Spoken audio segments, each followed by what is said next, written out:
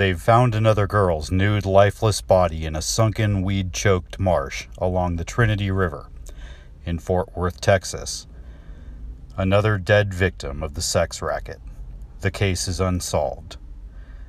Last year, they found the chained body of Patty Harmon, a former high school beauty queen, in a fork of the Trinity. The case is unsolved. Fort Worth and the entire Southwest is wide open for prostitution. The sex racket is a breeding ground for murder. What young girl will be the next decomposed body found, the next unsolved case? Front page reporters went into the southwestern underworld and interviewed porters, panderers, prostitutes. They talked to law enforcement officers and newsmen who have their hands on the pulse of the rackets. "Man, I didn't talk to you, see? If you print this, the fuzz and the characters will turn the heat on," one pimp told us. The fuzz are cops. The characters are the inhabitants of the underworld, among them the men who buy and sell women, and the women sold in prostitution. "Man, don't forget, I didn't talk to you. If the fuzz sees it, they'll call in the characters to see who talked. The characters might get hopped up on weed and take a shot at me. Me, I'm not getting shot at without shooting back. Then I'd really be in a jam. This racket's crazy, man. Real crazy."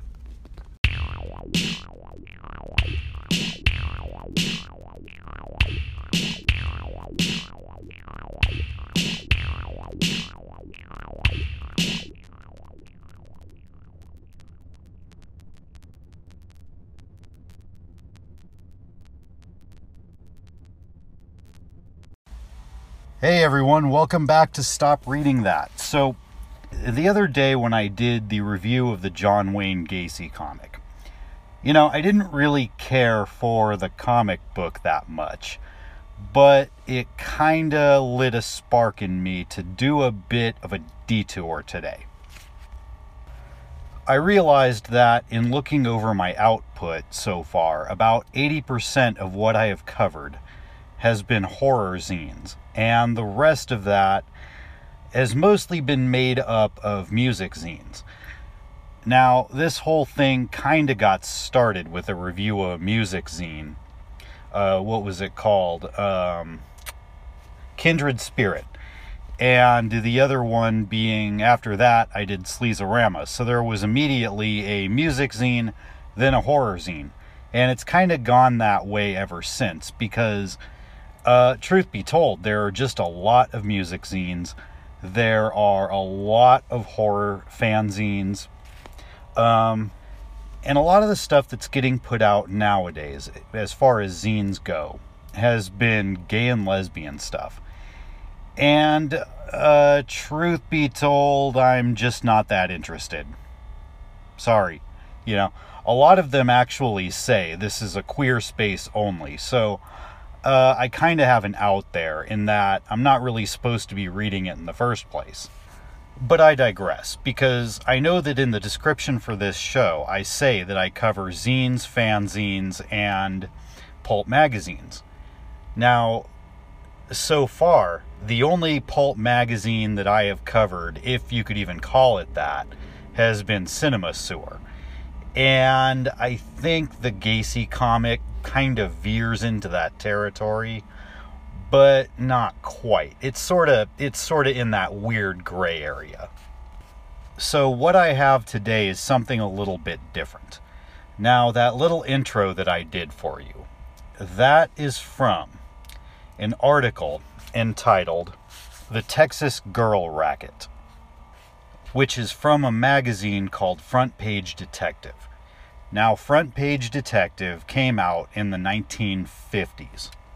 The issue that I have is from 1955. And what Front Page Detective is it's a true crime magazine. And it is really kind of interesting to me when I look at Front Page Detective. And it's got all of these scandalous little stories. And I think about that and I say, before we had the First 48, before we had, America's Most Wanted, and Unsolved Mysteries, and before everybody had TVs in their houses, and long before everybody had computers, And at a time especially when there were certain things that television just did not show. You had these little magazines like Front Page Detective. And I think that just looking at Front Page Detective and seeing the kinds of things that they talk about, it really tells me, for one, that human beings do not change that much. Our technology changes, but the animal that is using the technology and consuming the technology, that animal does not change. So if you have this idea that the 50s were all about, mom and pop and apple pie and baseball, yeah, of course there was some of that. But there was also the other part. And that other part is that human beings have an appetite for lurid and titillating and prurient entertainment. So in its own funny way, something like Front Page Detective really encapsulates what this whole show is about. Because this really was the kind of crap that you weren't supposed to be reading. You were supposed to have better tastes than this. You're supposed to be reading good literature and not this garbage about murder and prostitution and other unpleasant topics. And Front Page Detective really has everything you could ask for when it comes to that. It starts out with a story called The Beggar in the Gold Cadillac. The Beggar in the Gold Cadillac. And it is all about crips and panties. And in case you didn't know, a panty, I think this is more obvious, is a panhandler. But a crip was a fake cripple. Your crip was the person who was pretending to be handicapped in order to beg money. And so you get all these little methods that people will use in order to pretend to be crippled so they can beg for money. And it's quite wonderful. I'll read you a little portion of one of them. Rose, born Anna Dim, the nightmarishly homely daughter of a retired Brooklyn pushcart peddler, hit the bright light district in 1929. She was 17 then, a stage-struck little autograph hunter. Almost immediately, she developed a knack for making a pest of herself, and people obliged her for whatever she asked, just to get rid of her. Soon she was asking for money, and so well did her technique work that after a time she would accept folding money only. Celebrities quailed at Rose's glance, and once even Jack Dempsey fled his restaurant when she walked in to put the touch on his customers. In time, Broadway Rose prospered to the extent that she could refuse donations from nobodies with the admonition, "Go get yourself a reputation, jerk, before I'll take your scratch." And Front Page Detective is just full of these wonderful, trashy little nuggets like that. There's a rather extensive article on Nanny Doss, who was a serial killer who was called the Lonely Hearts Killer. She murdered 11 people, mostly by poisoning. There's a little article called This is Cold Turkey, and it's got a bunch of photographs purporting to be a junkie going through or kicking junk. And I'll read just some of that. It's a puff of a cigarette, a shot in the arm, a draw of a pipe. It's dancing ladies and walking on air. It's money in the bank and you're cock of the walk. You're on dope, man. You're a mainliner. As long as you've got $5 a shot, $10 a shot, $200 a week, nobody can touch you. You'll rob a bank, roll a drunk, murder your mother, anything to get enough to buy that envelope full of powder.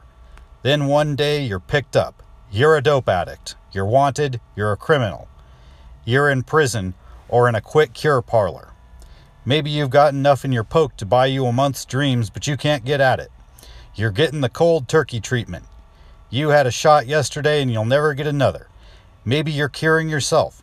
for whatever reason, you're getting the cold turkey treatment, you're miserable, sick, you're going to die. Every bone in your body tells you that you won't live to see tomorrow. And then it goes on to talk about how a man with a $105 a day heroin habit volunteered to be photographed for this thing. I don't know if the man in the photographs actually volunteered for this, or even if he was kicking heroin in the first place. But that seems to be beside the point, because this whole magazine is sort of about giving people a glimpse of the wild and scary side. There's another one. I'm just paging through this. It says, presenting Stevie, the blonde carnival barker. He doesn't dance, he doesn't sing, but man, can he squeeze them triggers. He's the catch of the season, wanted by the FBI from the top of his head to the tips of his shoes. He's hot, hot, hot. Step right up. I think you get the picture of this thing. Front Page Detective is just packed full of these little articles like that. And it's actually a pretty long magazine. The one I'm looking at has 83 pages. There are others that are a little bit longer. Another interesting thing, if you just look through it, you can see a lot of these old magazine advertisements from the 50s. Front Page Detective seems to be largely geared toward men. There are a lot of advertisements for learning skilled trades. The one that I noticed, or the one that I remember, is there's one about how if you learn to be a meat cutter, you'll never have to look for work again. And it's stuff like that. There are ads for hair tonic. There was one ad that was for a 6.5 millimeter Luger pistol that was like $2 or something. It was some obvious piece of garbage, but that's sort of an aside. That's something you can kind of look at and get a kick out of. Now, as far as the review goes, this is kind of a hard one, because when I review things, I don't really give like the Siskel and Ebert thumbs up, thumbs down thing most of the time. When I do a review, I try to figure out, okay, well, who would like this? Which is a pretty easy thing to do when you're talking about, say, a movie that talks about Italian horror movies, or a movie that discusses punk rock or old X-rated movies. That's fairly simple. I think that as far as true crime stuff goes, there's probably much better stuff online nowadays than what you're going to find in this old magazine. Though I think that if you're the kind of person that likes to read true crime nonfiction, this might be up your alley, and you'd probably get an extra kick out of the kind of language that they use, because obviously this is from 60 years ago, and it's got that kind of over-the-top Walter Winchell reporting style. You might like that. Other people, I think, if you just have sort of an overall fascination with the 50s, I think you would like this. Especially as it's kind of the seedy underbelly of popular culture. I think you might get a kick out of that. There is the piece on Nanny Doss, so if you're interested in serial killers, it's got that. But otherwise, Front Page Detective is a fun little thing to look through if you're just looking for something to read through because you're bored. It's out there, and it's kind of fun. If you got like 10 minutes to an hour and you just want to chill out and read something, or if you're in a doctor's office and you got nothing to read and you don't want to look at the magazines that they have there, I think that you might like Front Page Detective just as a little page turner. It's really easy to read. I mean, it's that kind of thing. It's meant to be bubblegum. And that is really how I approach something like this, and that's probably the most important thing to keep in mind if you want to read it. So that is the first of my pulp reviews. I just found this one and just started paging through it for no real reason, and it just kind of, I don't know, it was a fun little read. It's not going to make you any smarter, but it's obviously not going to hurt you any. So anyway, I will talk to you all soon. I'm still trying to decide if I'm going to keep the show as sort of these shorter episodes like I'm doing now, or if I'm going to cut the number of episodes I make and just make them longer.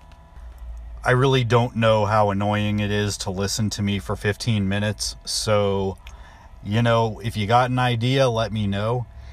Anyway, I will be back soon. I still have Shock Value by John Waters on the back burner. I'm working on it. I've just been busy the last few days, and I haven't really had the time to just plow through the thing, because once again, it's not a particularly difficult read. I just haven't had the time to sit down with it. So anyway, that's coming up. I'm gonna try to do a few more pulps. I'm gonna look at what I have tonight and see if another pulp magazine will work for the next review. If not, I'll find another zine to talk about. But anyway, I will talk to you all soon. All right, goodbye.